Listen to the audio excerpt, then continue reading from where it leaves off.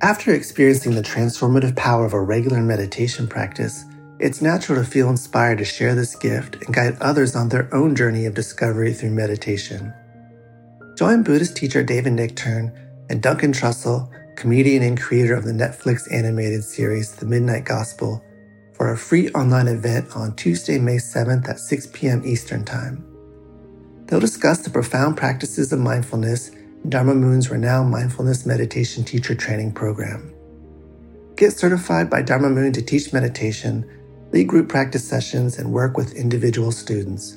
Visit dharmamoon.com/beherenow for more info and to reserve your spot for the free online event with David Nichtern and Duncan Trussell.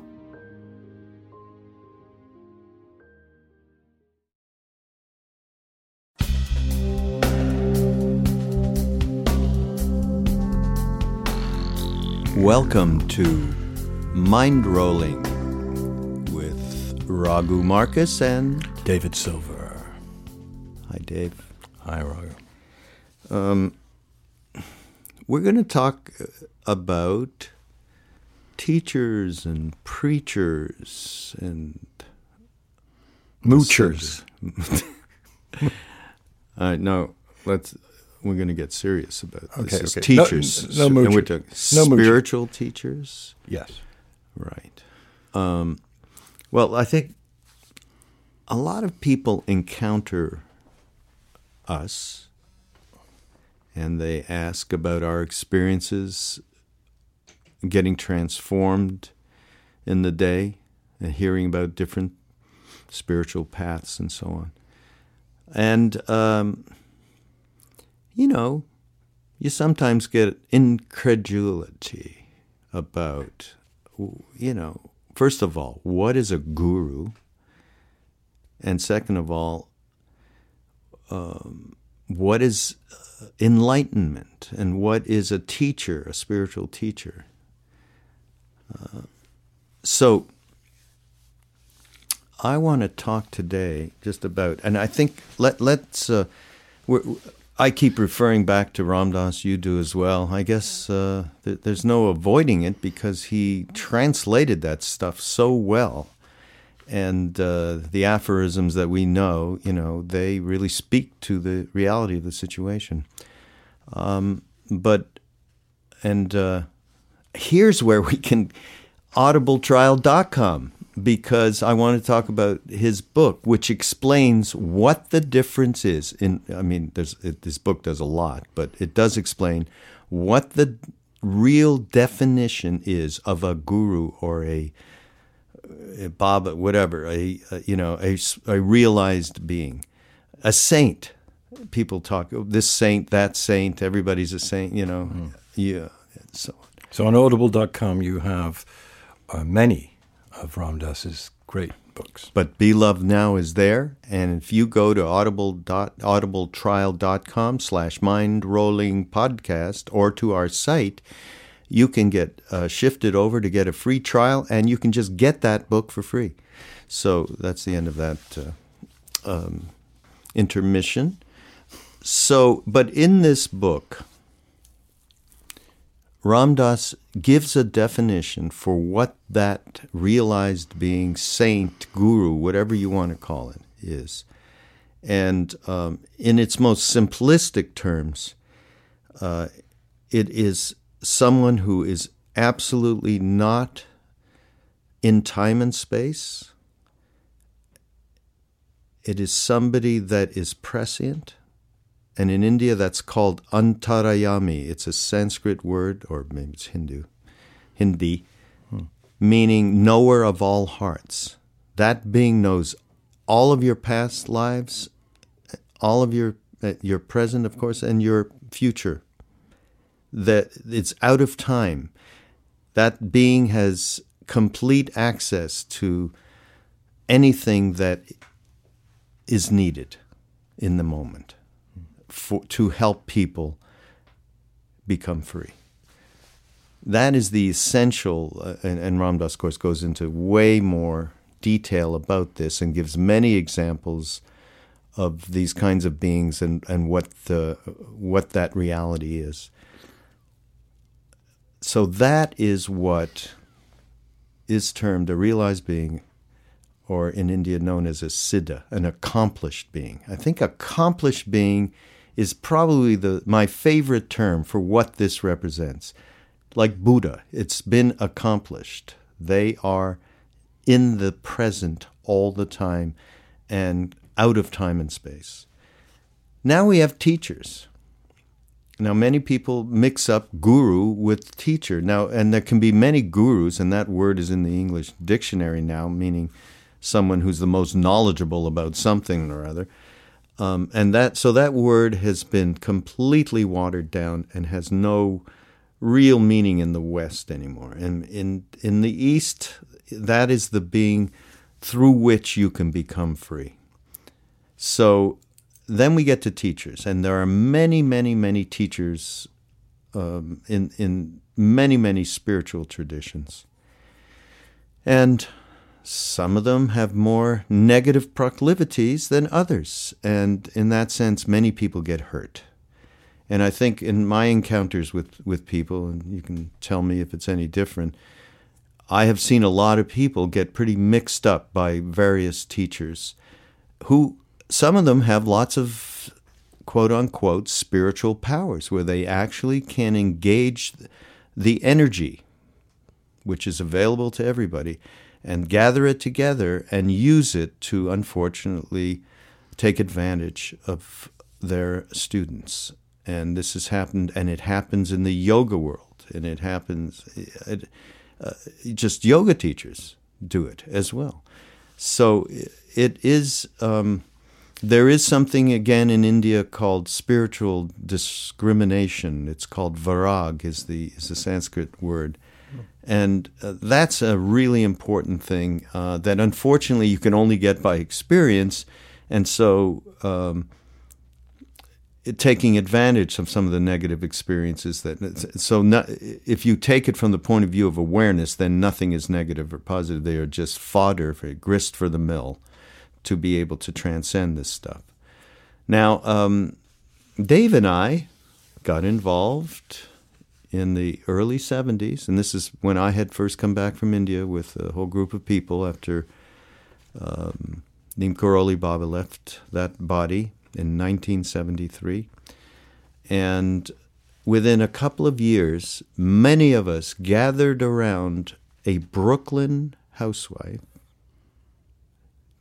named Joya, who was married to an Italian guy in Brooklyn, in a normal middle-class family with several children, who one day was trying to lose weight and taking diet pills and ended up in her bathroom having conversations with the likes of Christ and other gurus from India. I mean, a completely whacked out there thing that we and many of our friends were part of in the mid-'70s for a few years. And in fact, Dave, didn't we meet really in that scene then, I think, right? Well, yeah, substantially, yeah. I mean, we'd met before and other teachers, but, it was in her aura, if you like.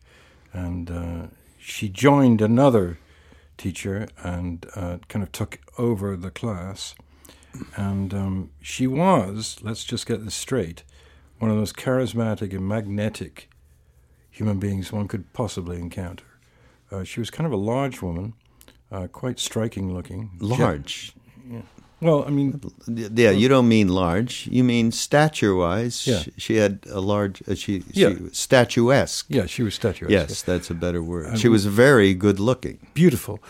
Beautiful woman, and very well-spoken. And what got us, or one of the things that kind of hooked us in, was her astonishing knowledge about things she could never have actually encountered in the physical material world. Not being a housewife in Brooklyn with a guy distributing cokes. Right, exactly. And to sit in her bath and talk to the great, well-known real guru, Nityananda, was astounding to us because in our knowledge we knew about these gurus, and we'd studied and found out about them, and some of us had actually met a scattering of them, but she hadn't.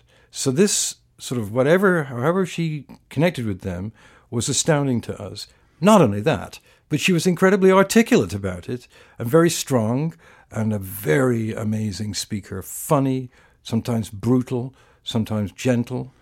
She was the most profane mouth Yes. of anyone I ever met. Yeah, she could swear like a trooper and like a sailor, and what that did was it showed the amalgam of her, the sort of mix that she was. And I have to say that I was drawn into it. It was uncomfortable. She would call out people in the class. And scream at them. Yes, sometimes about very intimate things. And I was uncomfortable with it, but I actually thought, I rationalized and said, this is a hard path of self-awareness. And to get to self-awareness, you need a teacher like this, who's sort of like the classic Buddhist monk with the stick, who'll smack you on the back of the head when you start to fall asleep instead of sitting up straight. She was that to me. She would smack me metaphorically and get me awake, and all of us. And we were drawn into her. Yeah, we were. Now, this is where the enigmatic part comes in, because for many, many people that I happen to have been in India with who were there, she would say to people that were with Neem Karoli Baba physically just a couple of years before, she would say, Maharaji's telling me to tell you to blah, blah. And, of course, these people would freak out that, what, is she taking over? So the enigmatic part was absolutely there. There was certainly, this was so far up your ass and in your face teaching that you had to absolutely fall back onto your intuitive self. I mean, that you were forced to do that. Now, some of these same people, and maybe some of them are going to listen to this podcast and go, "What in the heck is he?"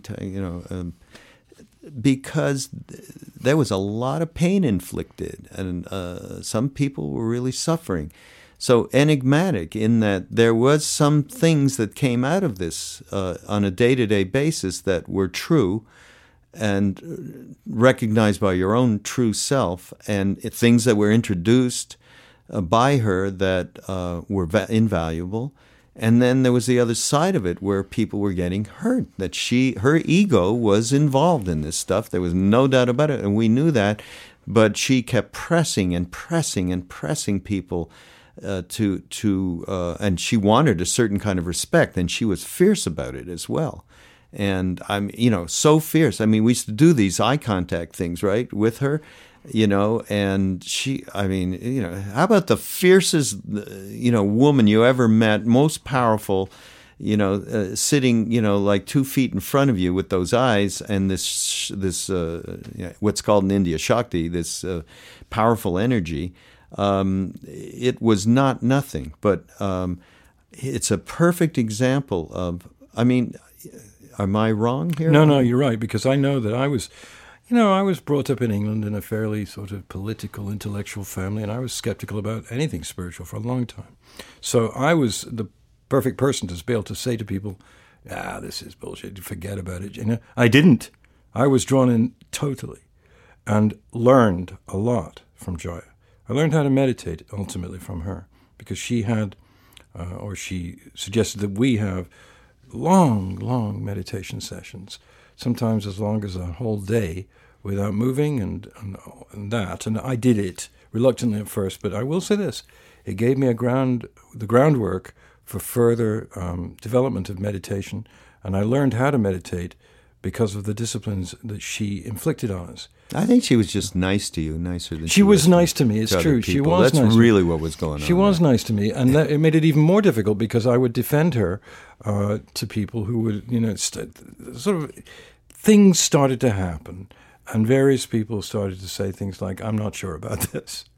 And I do remember one conversation that I had on Martha's Vineyard, away from New York where she was, on a beautiful beach somewhere, and somebody said to me, "Come on, Dave, you don't really, this is ridiculous. She yells at people. She's a maniac. Why are you going to her I thought you were smart. I thought you had discrimination." And I would fight about it and say, look, the spiritual path is not easy. It's not just all, love and granola. You have to go through a lot of changes to get to self-awareness. So that's what's going on. So if you don't like it, I'm sorry. And I would get actually kind of, defensive about it. And so there was nothing in me that saw through this until a kind of a critical mass of people in the satsang, as it was, the group of sort of kindred spirits, shall we say, who went to Joya's classes. And there came a moment when we all saw it together that this was getting out of hand and people were getting hurt, as you said before. And my heart sank and said, if people are getting hurt, that don't fit with, Yogananda and Jesus Christ and Siddhartha. No, that's not what, no. But it took me years. So how do you deal with this? Because let's face it, the 60s and 70s, I was in my 20s and 30s.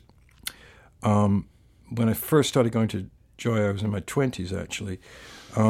I didn't have a kind of background to be able to see the difference between something that was bogus and not. Now, was it bogus that she communicated with other saints or gurus or whatever? No, because nobody was sitting behind her, feeding her on a headphone. Who would know? We wouldn't have known from nothing. No. So we didn't know from nothing. No, we didn't. So we were fooled. Well, fooled is the wrong word. You were drawn in because of the power of it. It was very powerful and you sort of had that feeling, okay, this is it. Here we are in New York City, in Queens and in Manhattan, going to these meditations. You come out of it, you'd feel kind of glad to get out of them sometimes, but you would feel a certain, as Raghu said before, the word Shakti, this innate power. And so you rationalize after rationalize. Let's face it, we were power mongers, probably. Huh? Probably. Now, I have to say, at this point, that I had a particular situation happen with me. A gentleman called Stephen Diamond, who most unfortunately is no longer with us, he passed away a few years ago, wrote an article for New Age Journal, egg in my face, and it was a cover article, and he wrote it in my apartment on the Upper West Side. He was staying with me. And one day he left to go somewhere and left the manuscript on my dining room table. He'd been very, I'm not showing it to you until I finish. But being the honest, wonderful person that I am, I read the entire thing and almost passed out because it was such a sort of, it was an expose. Right. Now, Steve Diamond, was a very, very special, intelligent person. He wasn't really following a spiritual path, but he was a deeply penetrating writer. Anybody who met him knew that he only wrote what he felt was true. And I was devastated. A, because he wrote it in my apartment, and B, because I thought that he was full of crap. And he was just another cynic or skeptic, who was saying, I don't believe in anything. And he would have written this about anybody.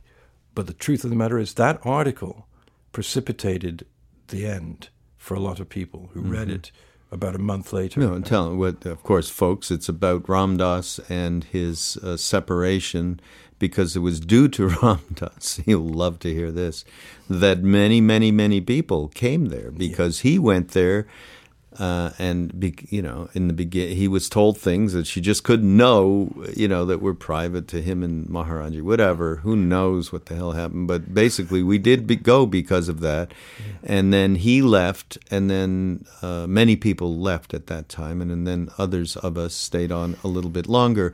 But what did you say? You said, "Fool yourselves." Mm. And I just never thought that I was fooling myself. I might have been, like you're saying, definitely was attracted to the power part, and definitely was attracted, to some of the other worldly astral things that she was doing, right? And she was a really charismatic figure. So in all of those ways, but in you can't fool yourself. You're fooling yourself. You think you're fooling yourself because you're doing things that are making you, satisfying you, making you comfortable, happy, pleasure-filled, whatever it was. I mean, it was our penchant, karmic penchant, to do something exciting. Right. And a lot of that was involved. and eventually you found like, okay, I have no more business with whatever this was. I've learned what I needed to learn, and you move on.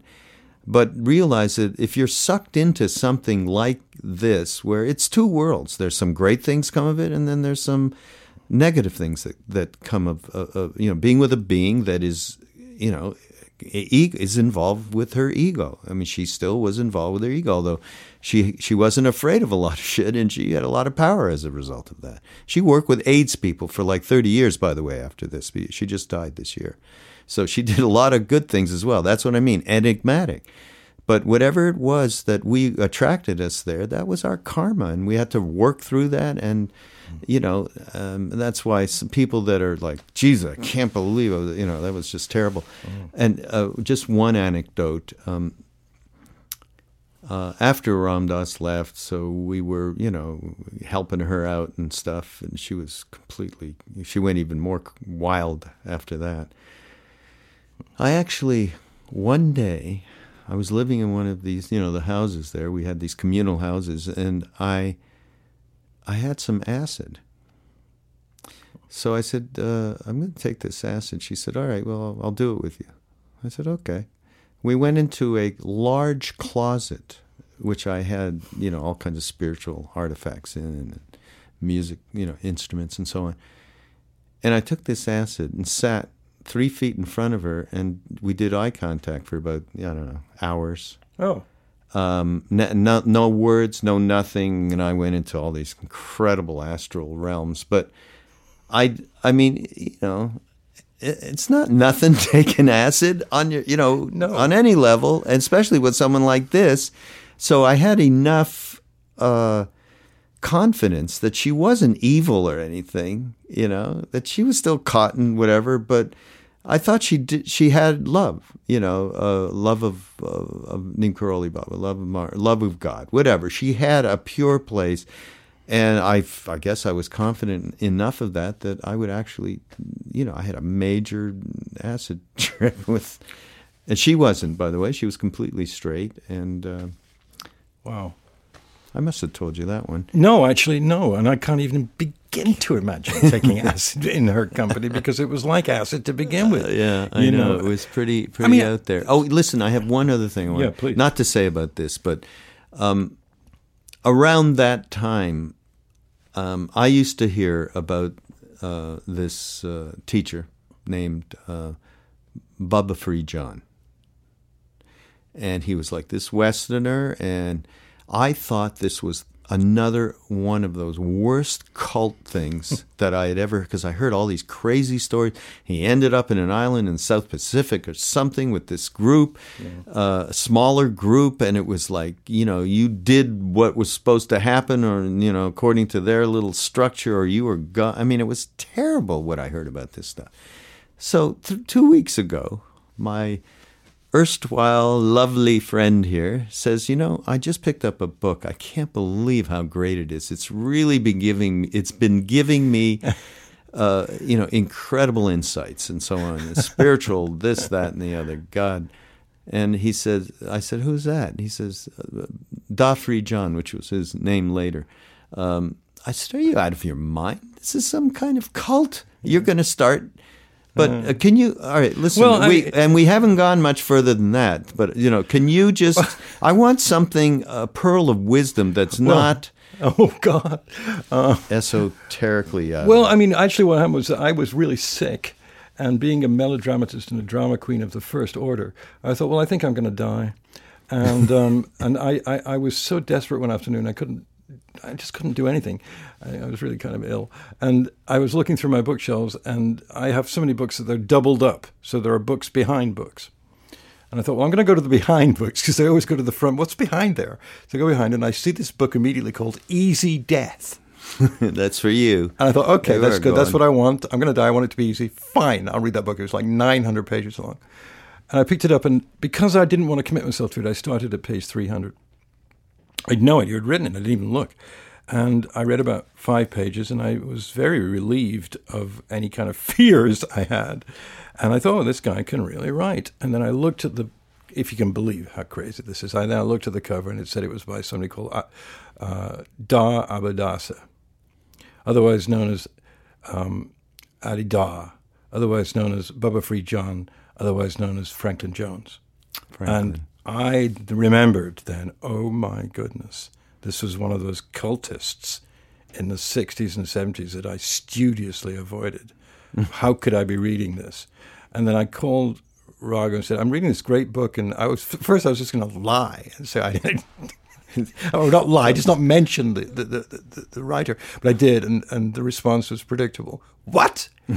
You're reading that maniac who, Well, the truth of the matter is that I'd heard of him back then, and I think I'm right in saying that I avoided even reading anything about it because there was a definite cult vibe here.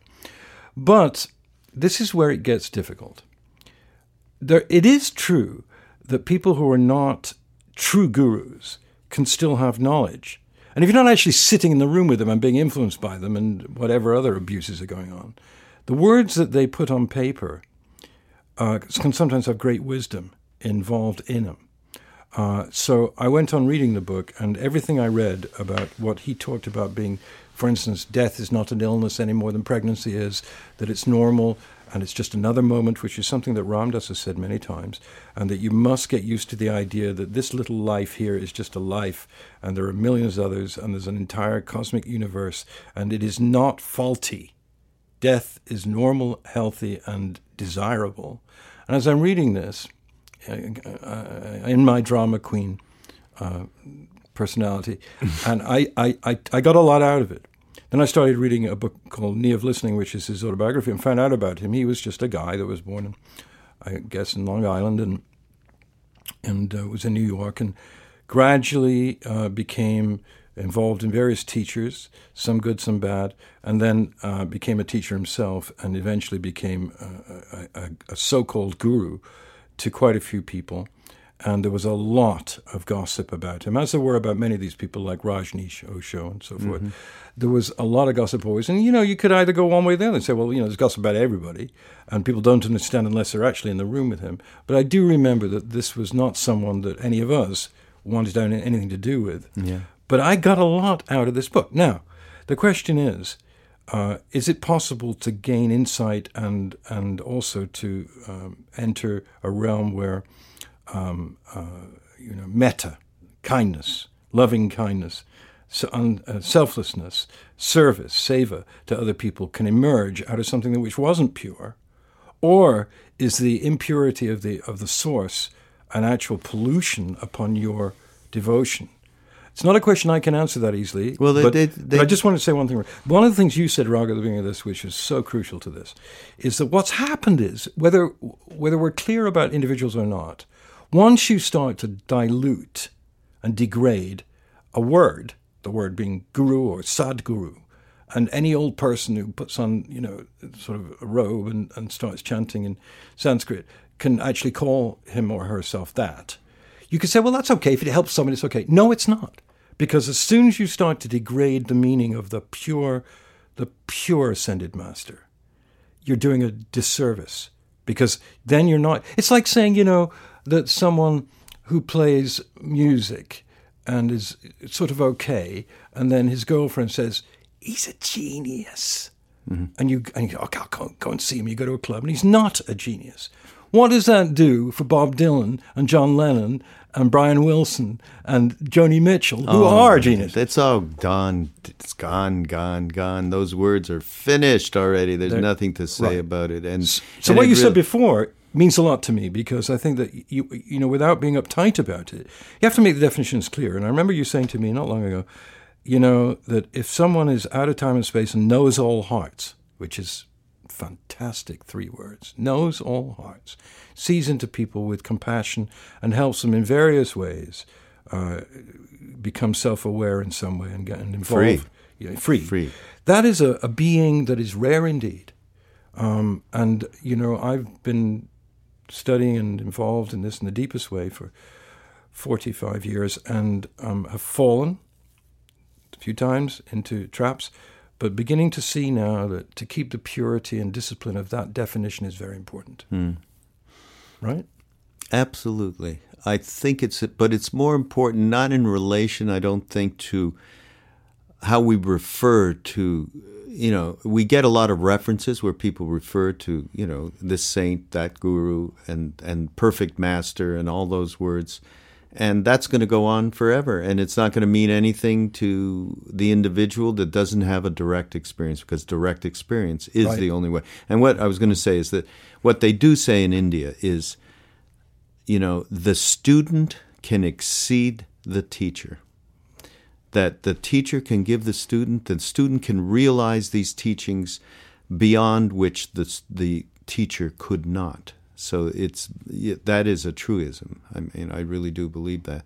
But degradation of reality is dangerous, because that means that the real power and beauty and givingness of a true master is somehow lessened when those that are not coming from those high chakras. You can have knowledge, you can have information, you can have charisma and be coming from a very low chakra place, if you like. Let me give you a funny thing that occurred to me, just like this nanosecond. I went, and bear with me a minute, I went to a screening of a Woody Allen film about 4 or 5 years ago, and I don't remember, I think it was Scoop, I think it was. And it was at a cinema in Westchester, which is a real cinema, and anyone can go to it, but it is a club also. It's kind of a cinema club. And I was invited and to see this screening of Woody Allen's Scoop. And I watched it and liked it, and I like Woody Allen, makes me laugh, very insightful. And then the owner of the cinema came on the stage after the film and said, "Ladies and gentlemen, this is an unprecedented moment. He's never done it before. Ladies and gentlemen, Woody Allen." And Woody walked on the stage. And for almost 2.5 hours, he answered questions freely from the audience. He didn't give a speech. Anybody could ask him anything. And he was extremely likable, which I didn't expect he would be, and very open. But he said something that blew me away. At one point, somebody stood up and said something about Ingmar Bergman and Woody. Now, Woody Allen had made a film many years ago, which was a Bergman-esque type film. It was his only attempt at making like a totally serious film. And I think it was shot in the Hamptons, and it was a huge failure. So Woody Allen didn't speak for a moment, and he said, "I want to talk about something with you guys. It hurts me enormously as an artist to ever be compared with 3 people, Bergman, Fellini, and Kurosawa. Those are the 3 they compare me with. He said, if I am indeed in their league, then they are indeed not geniuses." And he repeated it. He said, "I'm not being falsely modest at all. I'm not particularly modest. I like some of my films. They're funny. They're okay. But to compare me with Bergman or Kurosawa is a degradation. And it hurts me because I love those masters. I watch those films. I can never do what they do. Never. And to say that I'm on their par lowers them and heightens me in a way which is completely distorted, false, and dangerous. We must be careful about who we call masters and not." And I sat there and the breath almost went out of my body, because he was 20 feet away from me, and he was very serious about this. This was no fooling around. And the same holds true. There are great yoga teachers, there are great teachers, there are great Buddhist teachers, many of them, who are sincere and very, very wise. But you got to be real careful when you talk about true saints, And Raghu was with Ram Dass and many others who had the darshan, the physical presence and effect of Neem Karoli Baba. You know better than anyone the difference between being in that presence and being another. It doesn't say that the other person is no good, but just let's get our terms right. Right? Yeah. I mean, that was a tremendous digression. Yes. But it's my only way of expressing what I feel. I agree. I agree. I mean, the only thing is, of course, these people who are really living in this place, there's no thought whatsoever. They do not have thoughts about their place in history or anything like that, or comparing to anything. There just isn't that kind of process going on. Like when we used to, you could talk to Maharaji, but it wasn't in the normal rational sense that you were talking to. In fact, he used to talk to us by asking us questions. It was a whole different kind of conversation. So, but listen, this has gotten very weighty. But let me just say something I think we have to say here, so it doesn't sound like pure, elitism. In other words, I met Nimkarili Baba, I met Ramakrishna, I met Yogananda, therefore I met a real ascended master. You didn't, so you're not getting that experience. The very truth is that if someone is a master of time and space, he or she is always present and available just by a photograph. Well, many, so you can get there. Your own experiences with Shirdi Sai Baba. I don't think you met him. He left in 1920. 1918 he died, and I've had thousands of experiences. You were born in 1902. I'm leaving. I'm gone. I'm not that old. I don't look that... But no, you could have met him. Truth of the matter is that I learned about him in 1971. Something attracted me to him enormously. And I've been ever since then studying all the books about him and looking at pictures and meditating and all of that. And it's been incredibly enriching to me. And I never met him, but he got inside my heart. And when I went to India the very first time, I noticed that he's a huge master in India. Course. Tens of millions of people. When you go into a little store to buy a cell phone or whatever, you'll see a picture of Shirdi Sai Baba. And to them, he's like a member of the family, And he himself was enigmatic, not in the way that we've been speaking of here, but in the way that he was beloved by Hindus and he was beloved by Muslims, and no one ever knew really where he came from. But he was beyond sect. He used to, when he was 17, when he first turned up in Shirdi, he would do Hindi bhajans in a Muslim masjid or temple, and then do Sufi stuff, Islamic stuff in Hindu temples, and people would go nuts and crazy. His point being, which is a very modern point, was, oh, come on, there's one God. Yeah. Get off my case. Yeah. Yeah. But these people, these great humans, if we can call them that, are available to everybody. So it's not like just because you met one or read about one that you're special and no one else. They're accessible to everybody. That's the whole point. They access absolutely through books, through dreams, through sightings in waking life. They happen in every which way. So, but more back to our point a little bit is, I like this thing with Baba Sridharan because we had such anathema towards him. All of us from back then, and I knew you did. And when you told me that, I was like, "I'm real okay." It makes you have a shift that you can act. What comes to you when you're in a bookstore and a book falls out from behind another book, and and it catches you. That's what it's all about, moment to moment. You're just being open to be able to receive whatever it is that's given to you in that moment. Now, there was one other cult, though. You did mention them, and it's the Rajneesh thing. Now, I first, just to say,